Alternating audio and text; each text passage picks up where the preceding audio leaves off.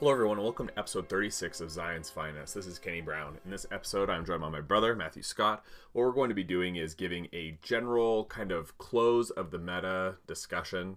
We had a tournament that we played at yesterday that with that tournament and just talking before and afterwards and thinking about it, we just had a bunch of ramblings regarding what we thought the meta was like. We were looking at a lot of Longshanks data, and we're especially talking about the results from the CanCon, the Australia tournament, and kind of how that informs our view of the meta going forward.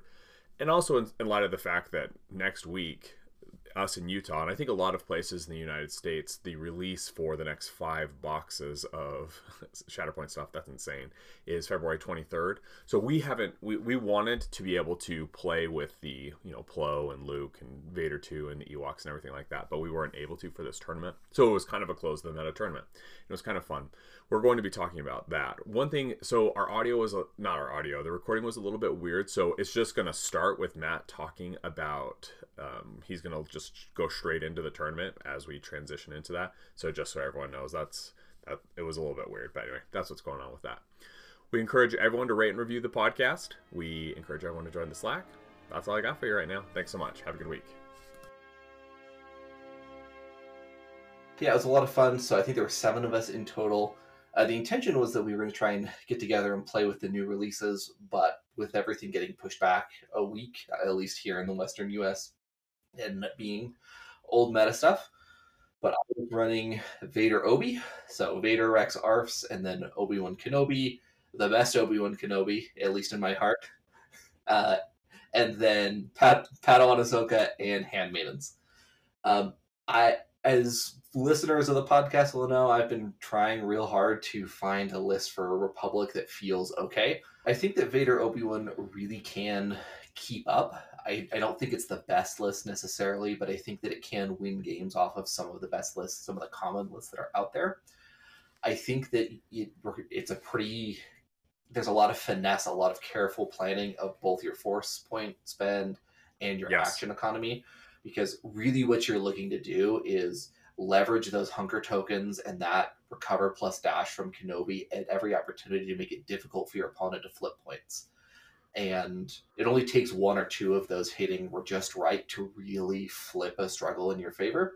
Yeah. The downside of that is you really have to be very carefully positioning. You have to be looking for every single opportunity to do what you want to do with your activation while also spamming an action on a take cover hunger token. Defensive maneuver is great.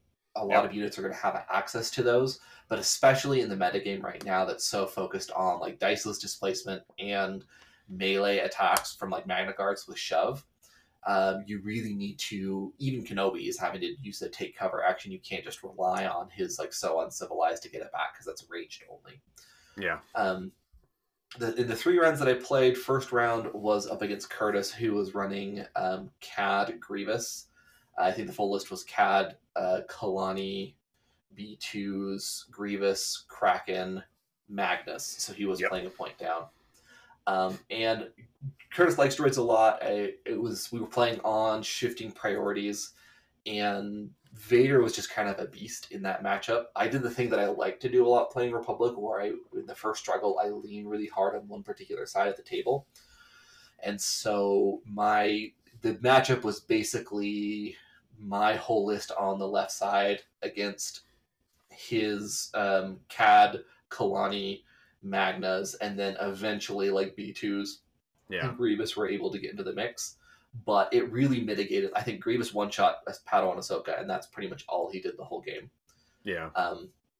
It was one of those where it was just kind of back and forth attrition, and really what happened in that one is he won the first struggle, and Curtis went really hard into, okay, I don't need to play for the second struggle at all. I'm just going to try and set up for the third struggle.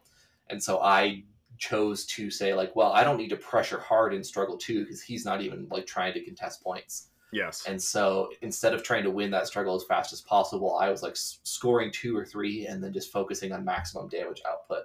Yeah. And positioning for struggle 3 myself. And then the flop worked out really well, was able to take away the win.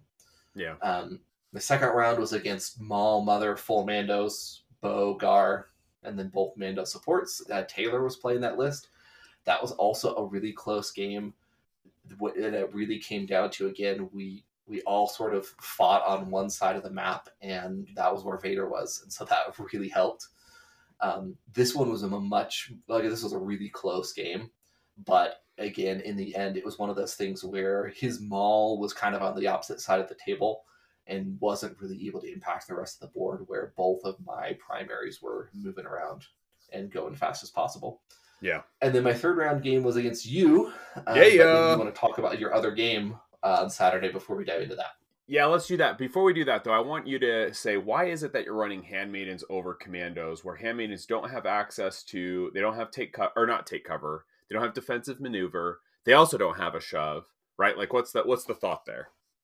Yeah, so I mean, having the extra point of health is really great.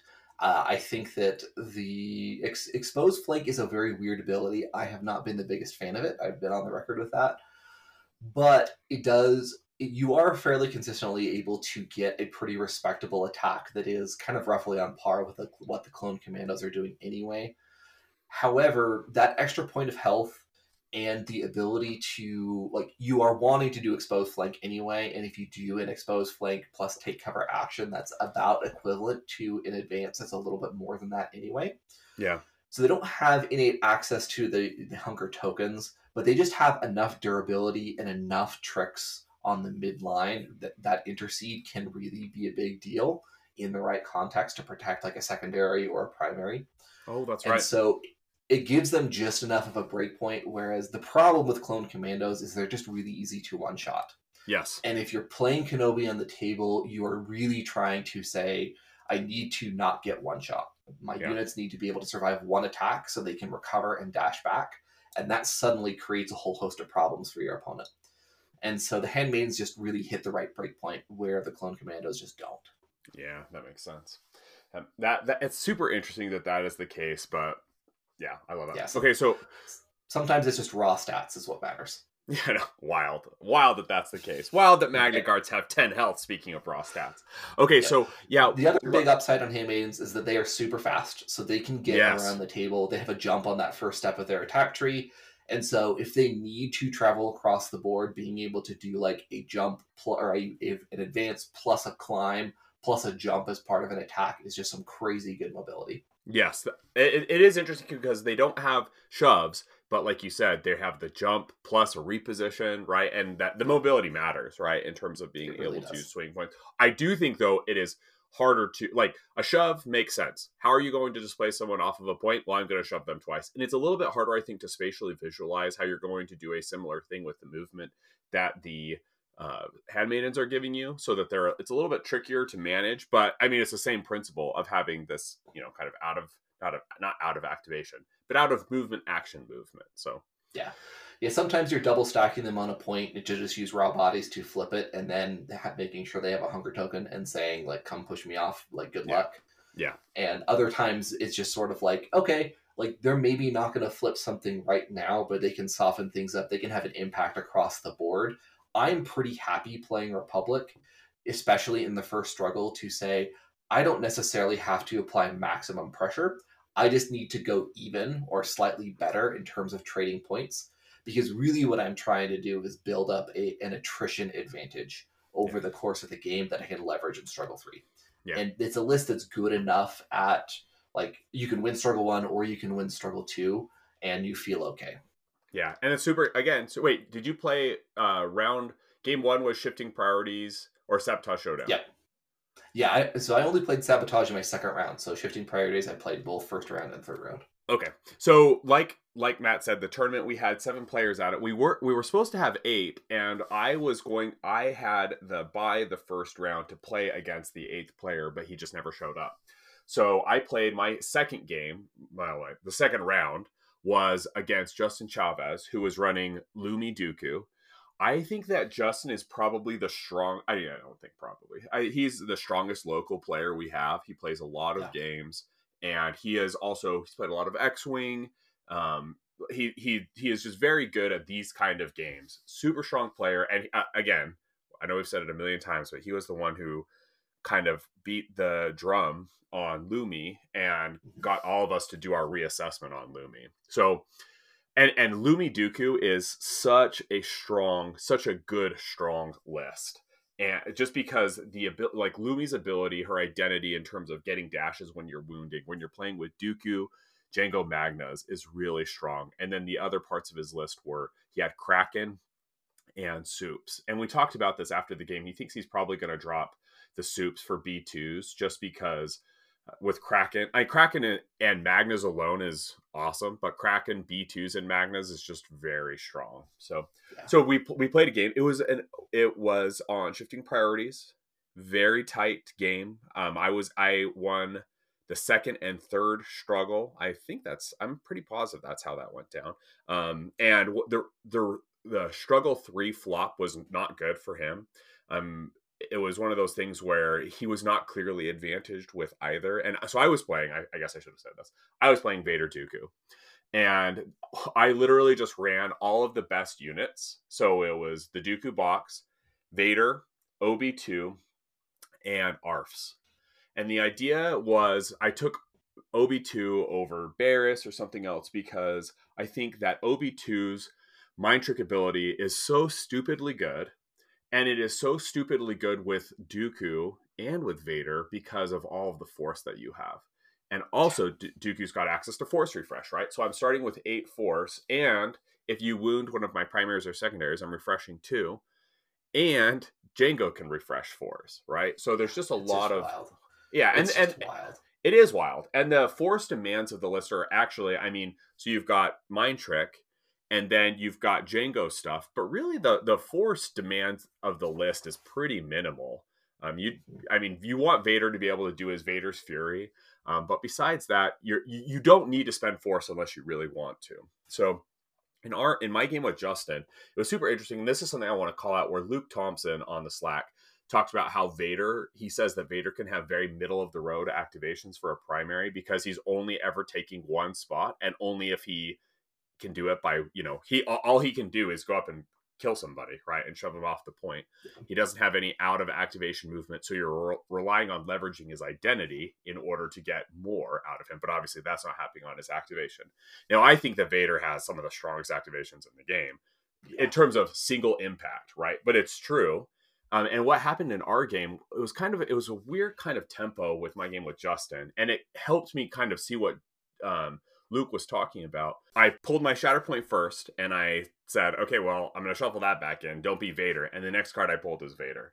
So I decided to send Vader up one side of the board, and then Justin actually pulls his Shatterpoint, but he has the opportunity to activate Dooku, which he does, sends up Dooku to, get in the face of Vader, lightnings Vader, and just stacks all of the conditions on him. So now, and my Vader did nothing this game. He did almost nothing this game. And it was really interesting because obviously Vader is a very powerful figure, which means that as a very powerful figure who is kind of only doing one thing, if you can stack conditions on him like pin, disarm, bleed, which Dooku did, then there's just a lot less that Vader's going to be able to do. So it was a really interesting game. It was a very tight back and forth game. I knew I was going to lose struggle 1. So I kind of pulled a mat and went to leverage struggle 2, just going for damage and trying to set up for positions so that Jango could deny activations, things like that. I will say that Justin was doing the same thing to me, where he was getting figures low enough that Jango could threaten to not so fast them. I actually had to ultimately reserve my Jango because he had 1 health left, and Justin had positioned his Jango in a really great spot. My Jango is at 1 health. He's still in my deck. And then Justin takes a point or comes up to contestant point and is now also denying me the Jango activation. So it was a really tight game. I was able to just barely eke it out, but very tight game. Okay, so let's talk about our game 3, Matt. Yeah, this was wild. So we played on shifting priorities. Yep. So you were first player. Our struggle 1 was super, super tight. And it was just I think you went with Ars first. Kind of moved him up to the midline.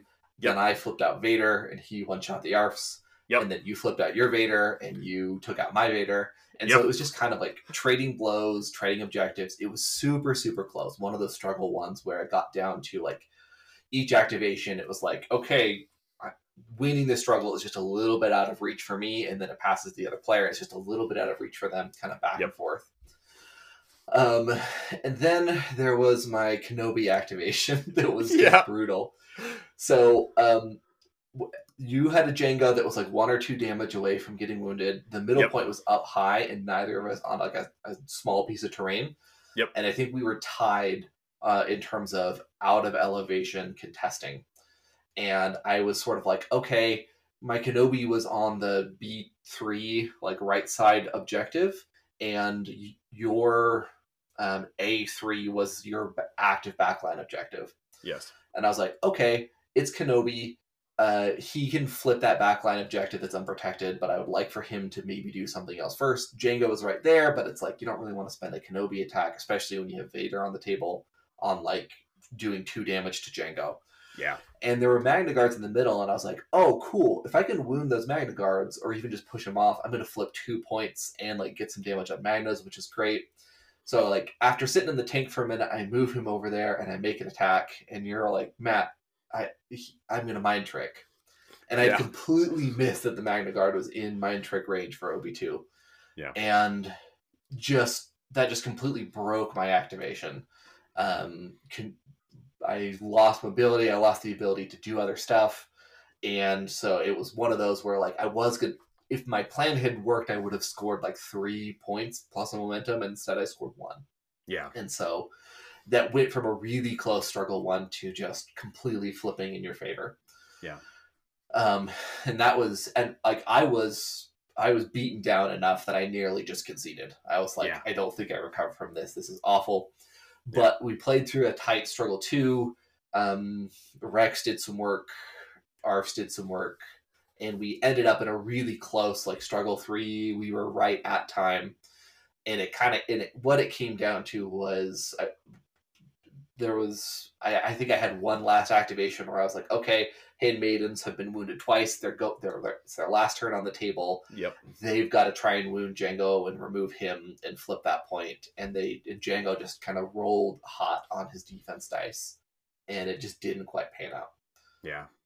And you had said that if you had paid the force from your ARFs to expose Jango, I'm pretty positive Jango would have been wounded there. Because Jango's expertise is just so good, right? I think I rolled 4 blocks because I have 2 blocks in expertise, you know? And this is one thing that's crazy about Vader, and particularly the Vader Obi list. Like, because it's a list that is playing so hard for attrition, like it is very often the case that you are going to see supports especially get removed. Yeah. And one of the things that's crazy about Vader is when you have a unit that's on their last activation, they're about to get removed anyway, they don't care about taking damage. And so a support activation like Handmaidens can suddenly, both of them can stack on the Vader dice and just swing for it.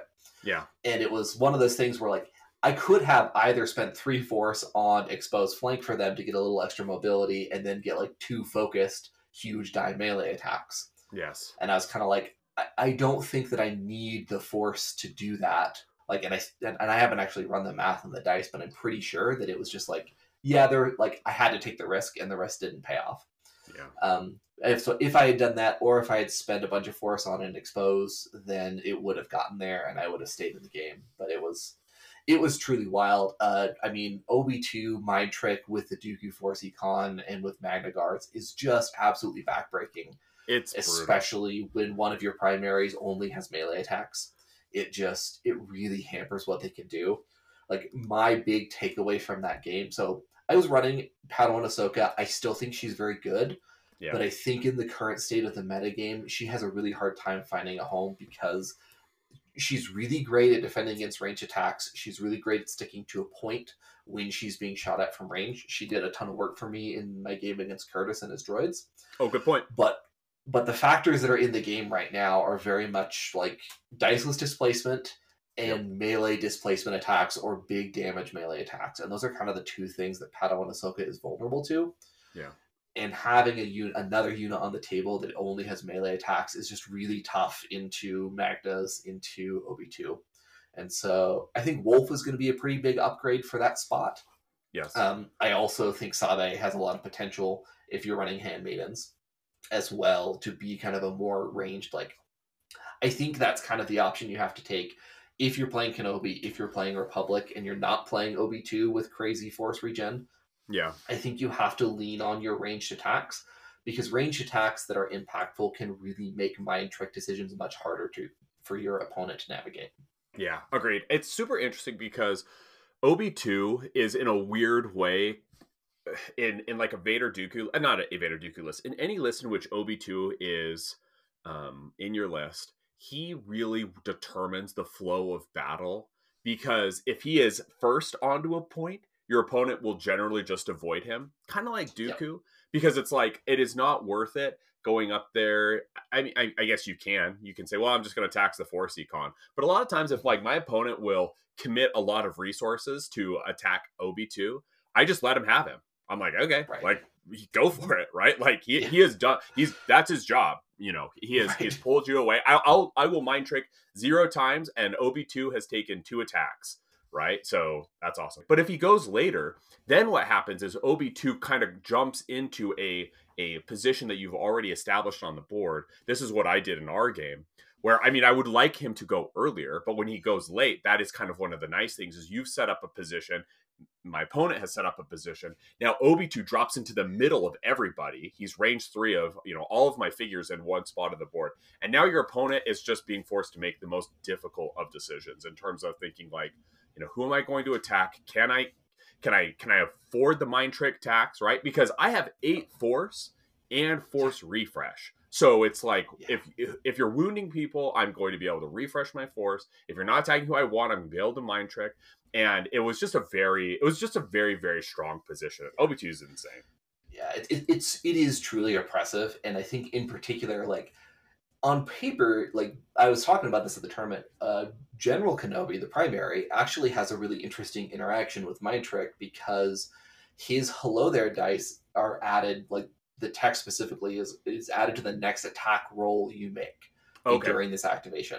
Whereas a lot of other abilities like Vader's dice say during the next attack you get the dice.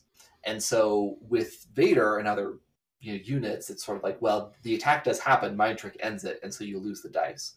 Yeah. Whereas with Kenobi, if you are attacking into Mind Trick, you say, okay, I'm making a 10 die attack, and then you get Mind Trick and you say, okay, I get to make an 8 die attack into something else, because you get to keep those dice. And that's a very cool idea, except that Magna Guards with their Intercede means that it's really hard to line up a, like, if the Magna Guards are in range of OB2, you just can't get around it. The Mind Trick is just going to full brick your attack. And that is just a hard place to be. I do really like leveraging support attacks into OB2 because they feel bad to Mind Trick on. You can shove him out of position, or you can just get some chip damage in that he then has to spend to recover, or whatever later. And so I think like range attacks and support attacks can be the key to getting through. But he really is, especially with the like force refresh from Dooku, where you just like anytime you want to Mind Trick, you basically can, and it doesn't actually feel like attacks. It's just really hard to deal with. Yeah, absolutely agreed. And I want to transition from that into a comment. So one thing that we talked about after the tournament was over, a few of us went out to dinner and we were talking about kind of just the relative position of everything in terms of the meta. And then Matt and I were talking about this today, and Matt brought up that he thinks a list like Vader Dooku is better than Vader Grievous. And the reason I'm going to highlight this with a comment that Justin made, because Justin talked about how Vader, I think he was talking about it specifically with Vader Grievous, how it's just so one-dimensional, right? It's just go forward, murder things, right? Which is Justin's point, which I think is a very good point, is that list is extremely good for new players playing new players, right? Or even kind of like newish players playing newish players, because it does what it's doing very well. But as people get better at the game, and I think this is especially the case with figures like Dooku on the board, is that you're able to kind of play against it like in a certain way. So anyway, so Matt, what do you think about like Vader? Like, do you think that Vader Grievous just kind of falls to the wayside for these other play patterns of like Vader OB2, Vader Dooku? What do you think? I mean, I think so. I mean, it's complicated because like the way that Premier list building works really complicates these things. Yes. I agree that like Vader Grievous is really one-dimensional. It is very much like I'm going to be the best at just like walking into struggle 1 and like whacking people and murdering them. and I'm just going to try and build that snowball throughout. But it is a list that can be brittle. Like, it is very good at doing what it wants to do, but if it fails to do that, it doesn't have a backup plan. It doesn't Yep. have a lot of other tools, and if it starts to fall behind on the attrition game, it's just kind of like, well, guess I'll die. Yeah. And I think that there are some things that amplify that. I mean, shifting priorities also really wants you to play the game that way. It's sort of it's very all in on the first struggle, whereas Sabotage Showdown is a little bit more back and forth. What I like about Vader Dooku over Vader Grievous is that it's like, it is almost as good at the aggro plan as Vader Grievous. It will probably lose in a straight aggro to Vader Grievous, but you also have some crazy displacement and you have some crazy tricks. You have this crazy force economy that you can manipulate and force your opponent to play a different game. And I think it's just a more flexible, more versatile list that is allowed to adapt to the flow of the game in a way that Vader Grievous just isn't. Yeah. I also think that from the other perspective, from a Premier perspective, Vader Dooku,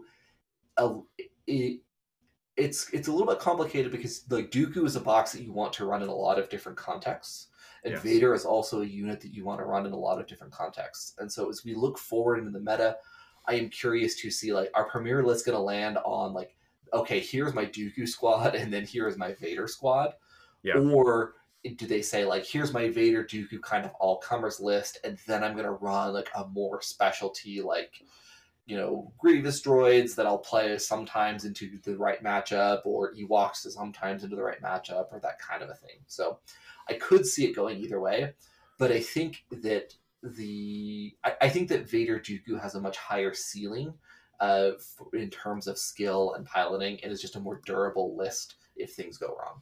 Yeah, I think the flexibility of Vader Dooku is it, because Dooku is not Grievous in terms of he's not going to be able to spike damage, and he doesn't have what Grievous has in terms of, so Dooku obviously has the out of activation movements for droids, but Grievous can really bear down on a point if he has got Magnas in tow or B2s or something, because he goes up, he's going to kill something, and if he doesn't kill it, then he's got Magnas or B2s that are going to be able to swing up and kill it, and it can be very strong.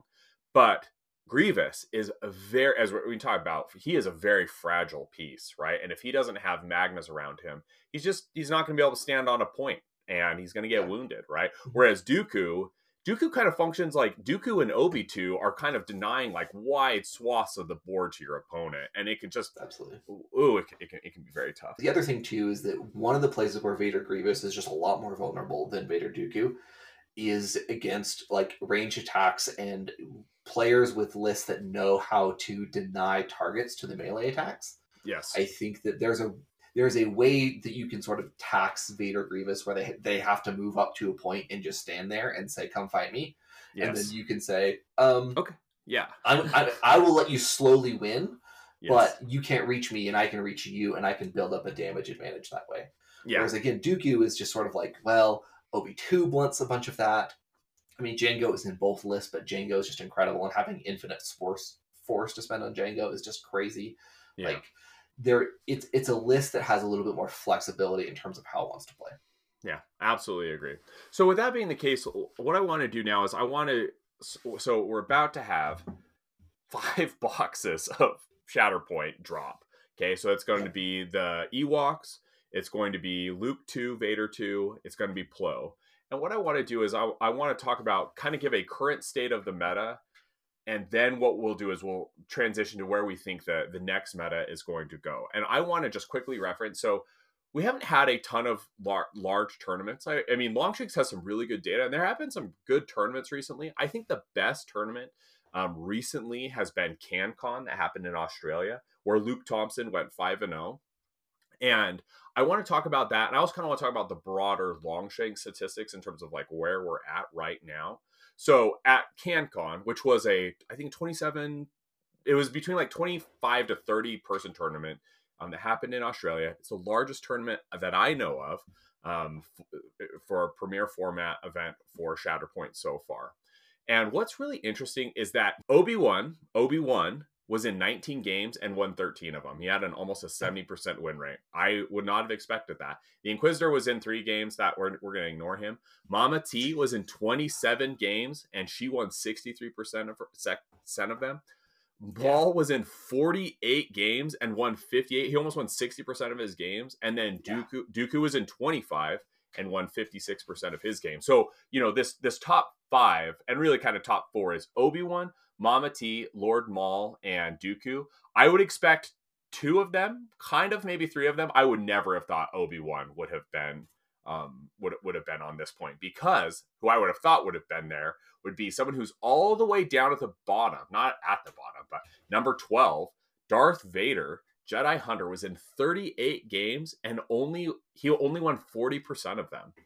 And this is something, it is wild. Justin actually called this out. We were talking about this last night because I was kind of in shock to know that this was the case. And I think it's obviously it's tough to draw lots out of a single event, right? Even though it's a well-attended event and these are super strong players, it's hard to tell too much out of that, right? Like who are the primaries he was being run with and against, right? And there's just not a lot. There's a lot that we could parse if we go into the data, but I don't really want to get too deep into that. It's just a very interesting kind of snapshot of of the meta right now that I would not have expected to be the case. Yeah, I mean, there's a lot of things going on in there. One of the things that I suspect, and who knows, but like, there's been a lot of noise made about Vader ever since he was released. And I know Vader, like, he has dominated the tabletop simulator leagues. He's done really, really well. Yep. And I guess so. I suspect there is some mix of. I think you're correct that like Vader can be a really one-dimensional figure if you play him that way. I think he's actually quite a versatile piece if you don't just get lured into the dark side of like, I'm just going to chuck a million dice all the time. But if you use him more as like, he's a really fast piece. He hits hard. He has a phenomenal ranged attack. Like, he can do some really great work and be a very flexible piece. And I think that maybe there's some mix of like, okay, new players that are sort of like, oh, I'm going to run Vader, whereas the more experienced players are like, I'm kind of sick of Vader. I want to tech against him rather than playing him myself, or that kind of a thing. Yeah. So that could be part of it for sure. I think that I'm happy to see a primary Kenobi doing well. I think that he is a piece that requires a lot of reps and a lot of finesse in order to squeeze value out of him, but the value is there. Yeah, very much so. I also think like part of what we are seeing is that out of activation movement is king, right? Like Talzin, Lumi, Maul. Like, Maul is also crazy because he is like, he hits hard. He has a great range attack. He is very mobile. He has diceless displacement, and he has phenomenal force econ. And so he's just such a good plug and play unit. I would be curious to hear, from Luke and some other players about like what are their local scenes like in Australia, and like what are players they're preferring, and kind of what's going on that way. Like, are people just sick of Vader? Or has there been a really strong like tech against Vader solution that they found? But yeah, that's really fascinating to me. Yeah, the other thing that's interesting is, so even though I said I wasn't going to, I'm looking at the advanced statistics for the event, and what his two most common allied units were Maul, which is interesting. So he had 11 games with Maul and he only won 36%. That's interesting because I'm not positive. I wonder what those lists are. And Lumi. Yeah. So he was with Lumi a lot and only won 30% of those games. That's interesting because those obviously don't strike me as his strongest pairings. And it's kind of interesting that is the case. I don't actually think that I can't see a single list where there was a Vader Grievous. There was in one that was run once and he lost. But the other thing is that they have missions here. And Sabotage Showdown, Vader did way worse than Shifting Priorities. He was winning 60% of his games on Shifting Priorities and only 35% of his games on Sabotage. Yeah, that's really interesting to me. I would, because I actually think that I think Vader does well on both. I think that there is a thing where Vader can be vulnerable to just getting gunned down. He is durable, but you can take him out, and once you take him out, his job gets a lot harder. And and I do think that Shifting Priorities sets up some opportunities to make that happen sooner rather than later, especially if you're in this mode where you're like, Vader's invincible, he's going to move to the center and whack people. Like, he can go down pretty fast. Yeah. One thing that we were kind of in transitioning to the wider meta was that when we were talking last night, the thing that everybody has, everyone has kind of settled on, and this isn't just us, I think this is kind of everywhere, is that Dooku really is kind of stands at a preeminent place in the meta right now. Because because Django and Magnus are so good, and because he is just a natural, they naturally fit in his list, right? Which makes sense. They're in his box.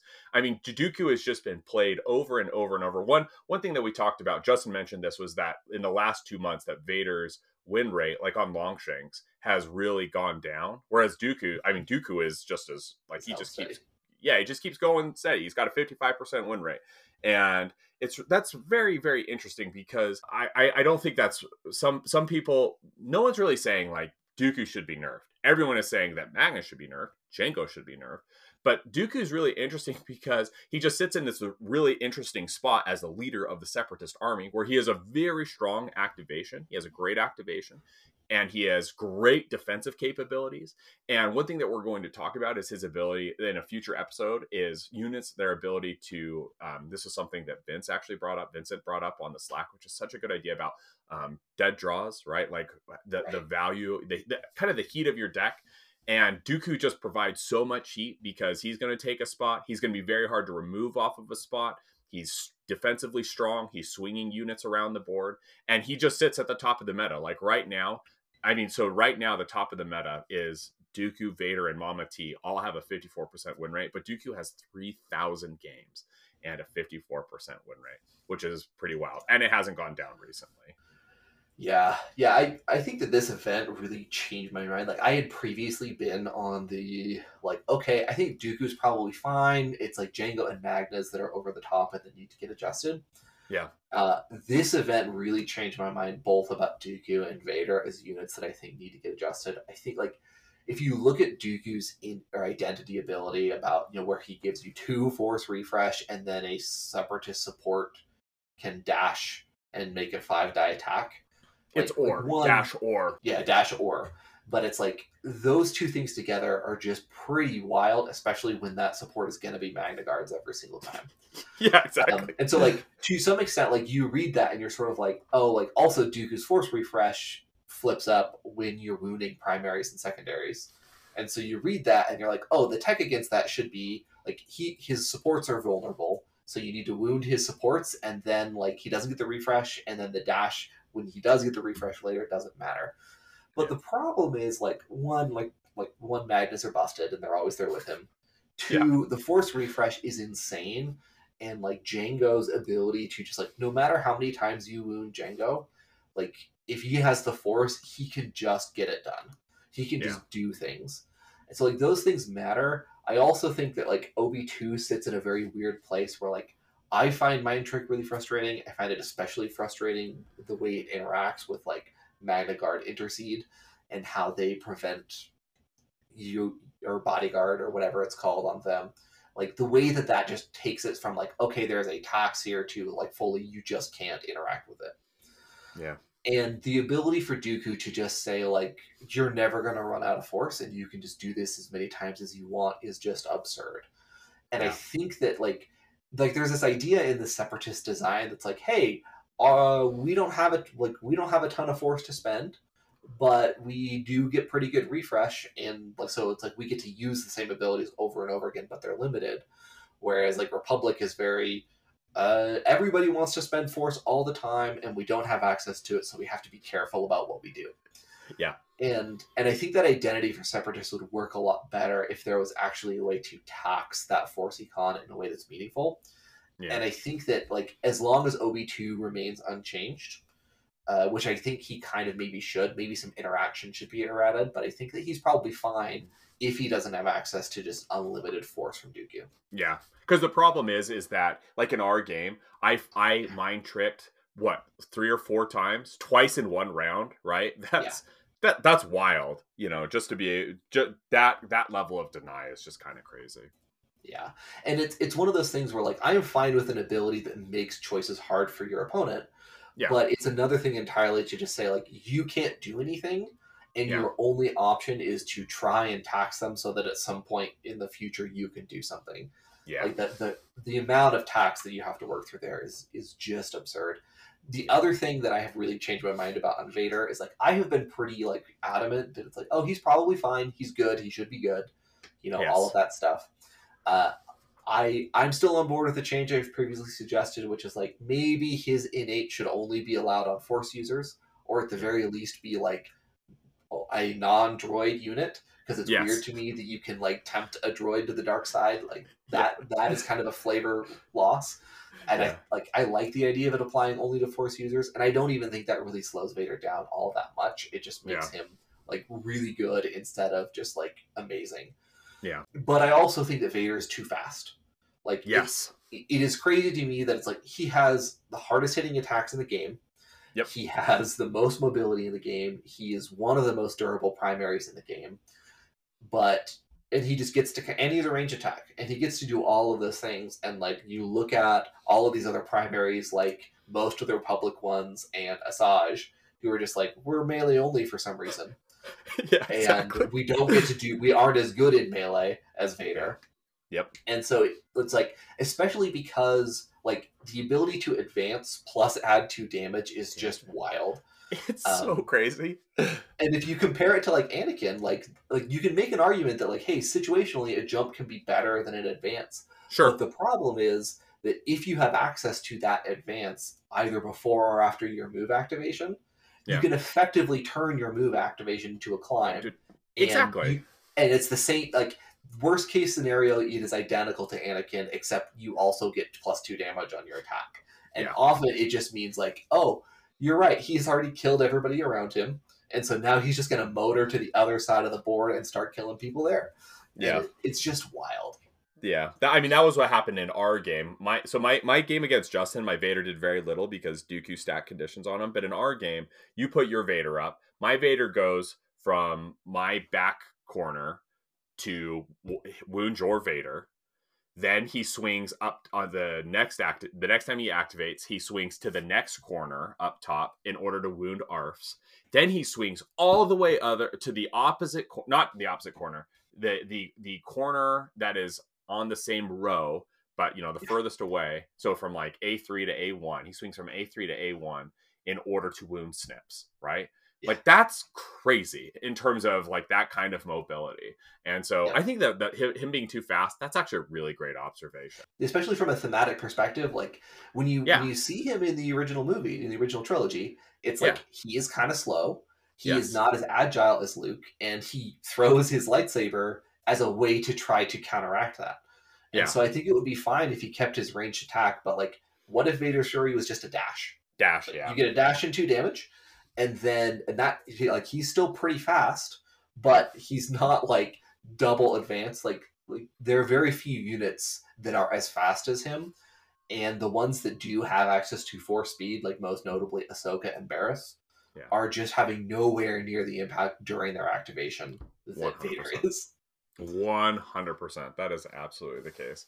Yeah, and so to kind of close this off before we talk about what we think happens with the meta, it's really interesting because Dooku, Vader, Mama T, Grievous, Mace, Lumi, Maul, and Padme are kind of that is like the north of 50%ers, and that's going down. So Dooku's obviously got the best one, right? And that kind of like accords with my general sense, going down like the sub 50%ers. So Obi-Wan only has a 49% win rate. That's so Cad Bane's 48, Ahsoka's 47, Asajj is 45. I mean, I think the dip from actually 47 to 45 is a big one, because we go Asajj is 45, Grand Inquisitor is 45, and Annie is 42%.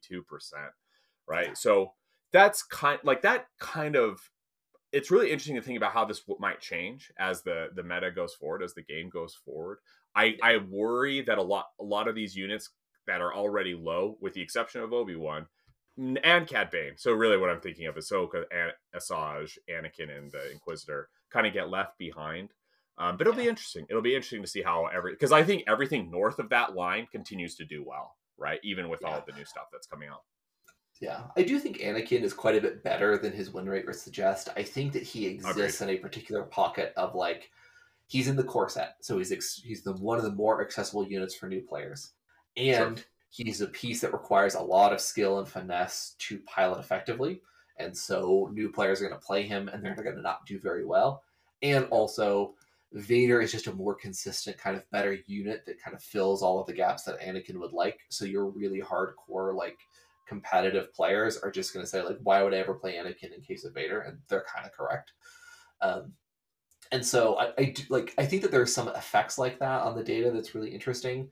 But yeah, Yeah. I mean, I think that those data points largely track with what I expect and experience in the game right now. Yeah. It's also kind of interesting because with the hardcore asterisk that like Dooku and Vader are kind of warping things in different ways, I think the game actually feels pretty balanced in that there's a lot of different approaches you can take. Our tournament wouldn't suggest that, but I think that it is very much the case that if you are a Mama T player, if you're a droid player, and if you're a Republic player, like there are just there are a lot of options that you can take. And if you're good at the list, you can do well. I think Yeah. certain lists have like a higher floor, right? So it's easier to play them. And Yeah. certain lists, like especially the Republic, where there's a lot of mistakes you can make that can trip you up and make you a sad panda bear. But Yeah, I think that, I mean, I think Shatterpoint, especially because of the way list building works, does have a tendency towards, like, you have a cool idea where you're like, oh, I want to try a build around this particular unit and see if I can kind of make them work. yeah, And because you have a limited number of slots, you kind of end up slowly optimizing towards just a better list that already exists. yeah, And so, like I think that, like, there's a lot of cool ideas or things that you could try within the context of Republic, but I think that overwhelmingly the constraints and like what exists within that faction push you towards like Vader plus one of Kenobi, Lumi, Plo, and yeah, then just run all the best stuff, yeah, right? yeah, And yeah, and I think that there are similar effects there with Dooku on the table, where like a lot of primaries have their best pairing with Dooku, and a lot of primaries have their best pairing with Vader. And I yeah, think that a lot of premier list building comes down to how do I find exactly the right approach there. I think that there are some lists that don't run either of those pieces that can be really compelling. I think that there's some stuff with Talzin, there's some stuff with Maul, there's some stuff with Luminara that I yep, think can surprise people and can get some work done. But yep. often it requires splashing Django or splashing a piece from some of those other lists, and so you're making some sacrifices in order to get there. Yeah, agreed. Absolutely agreed. So with that being the case, let's close this off and talk about where we think the meta goes from here. So first off, how do you think Plo changes things, Matt? So I think everything in the Plo box is looking really, really good. I Yeah. think I ran the dice numbers on like Plo's attacks with coordinated fire, expose, and Vader, and both. And like Plo, with the help from those influences, Plo's attacks look monstrous. Force Yes. push looks monstrous. Like he looks like he could be really strong. Wolf looks really good.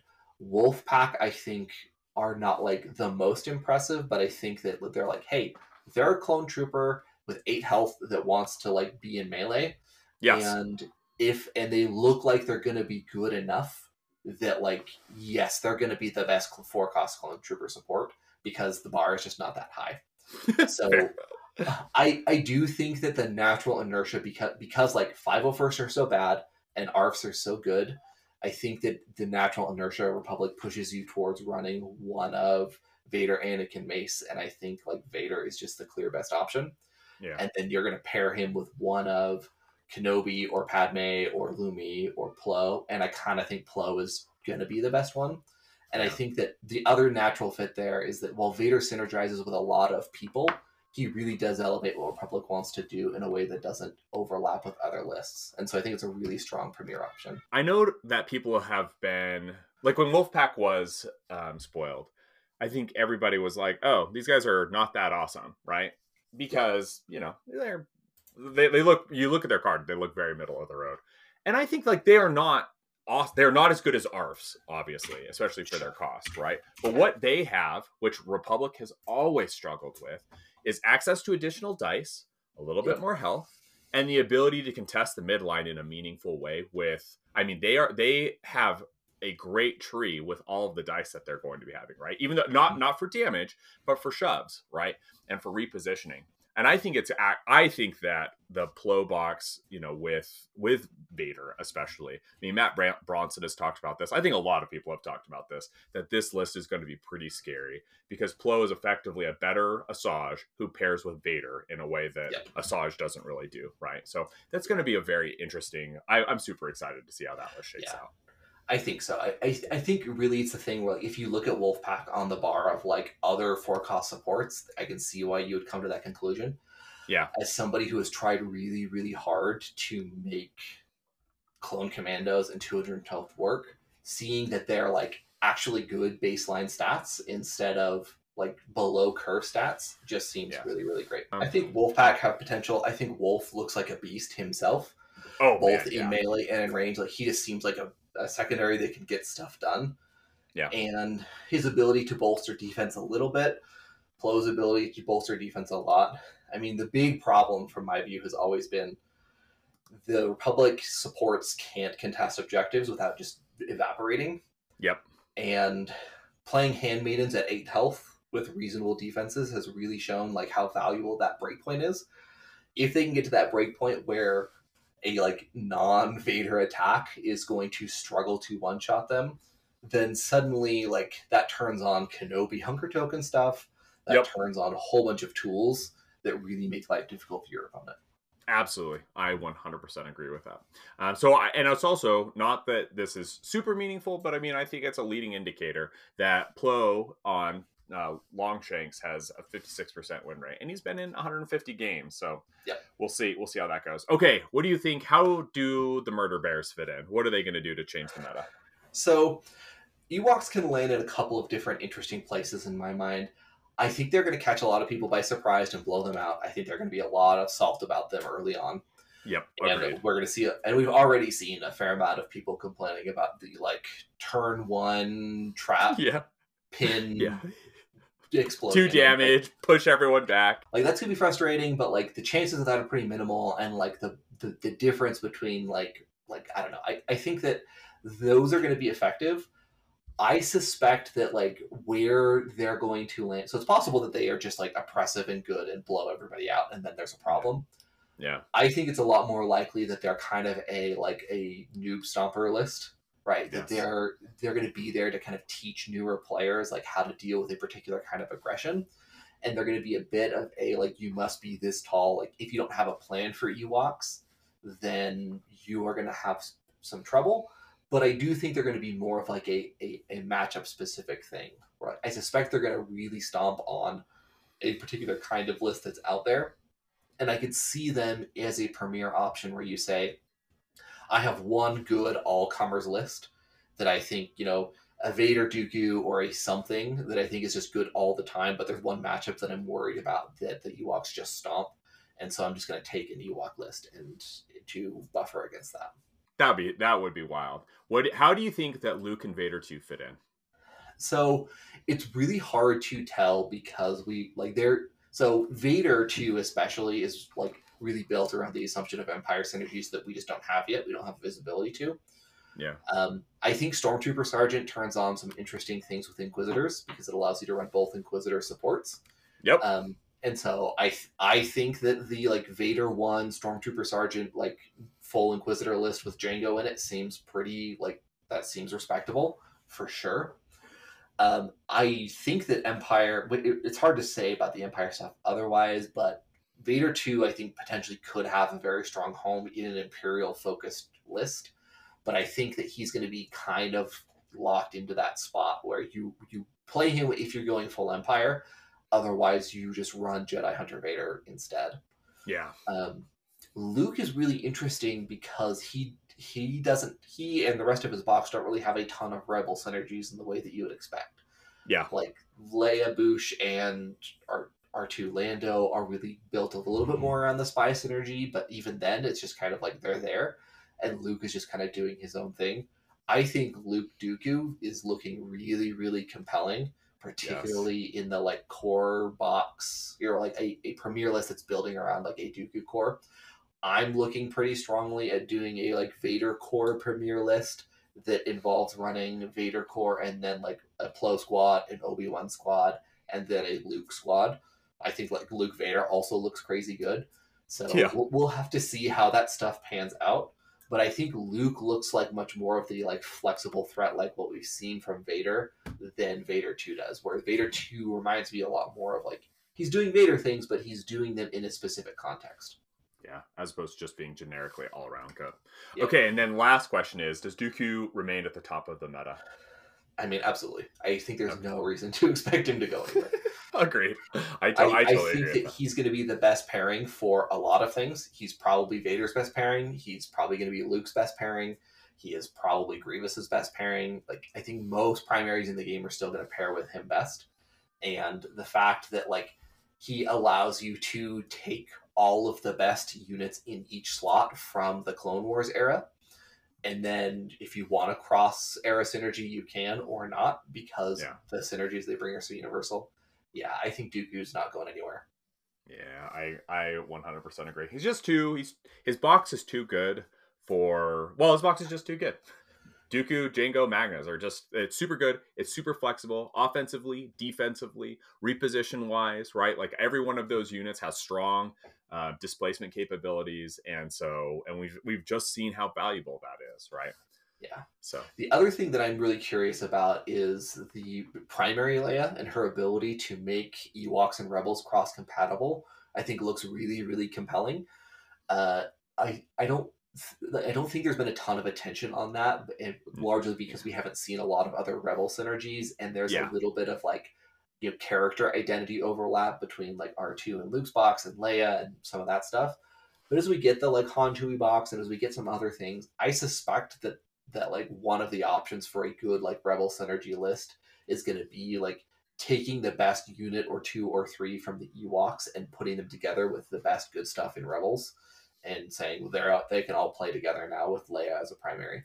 Yeah, I mean, I am not excited to play Ewoks, but I just love like primary Leia just looks so cool. I'm super excited to see her on the table. Absolutely. All right, well, that's it for this episode. It feels kind of like the end of an era because we're about to see a pretty significant shift in the meta, at least in terms of things that are going to be played consistently. And so while I think that a lot of units will obviously continue to stay very relevant, it's going to be really fun to see this next phase of the game. Now we're getting a bunch of stuff. We're going to be getting a bunch of stuff in May. I mean, like the Mandalorian's coming out, the Bad Batch is coming out. So it'll be really fun, like to see this next phase of the meta. But this has been a really interesting, I don't think it's quite accurate to call it wave one, but kind of wave one-ish, right? Of the first 8 months of the Shatterpoint meta to kind of see where everything settled. So it'll be really interesting to see where things go going forward. But we encourage everyone. I know that most people who are probably even listening to this podcast have probably already got the next wave stuff. In where we are, the stuff doesn't release till February 23rd. I know a lot of people have already gotten it, and we are very envious of you. But we hope that everyone who hasn't yet got it is able to get theirs this week and get them painted and have a ton of fun with it. We want to thank everyone for listening.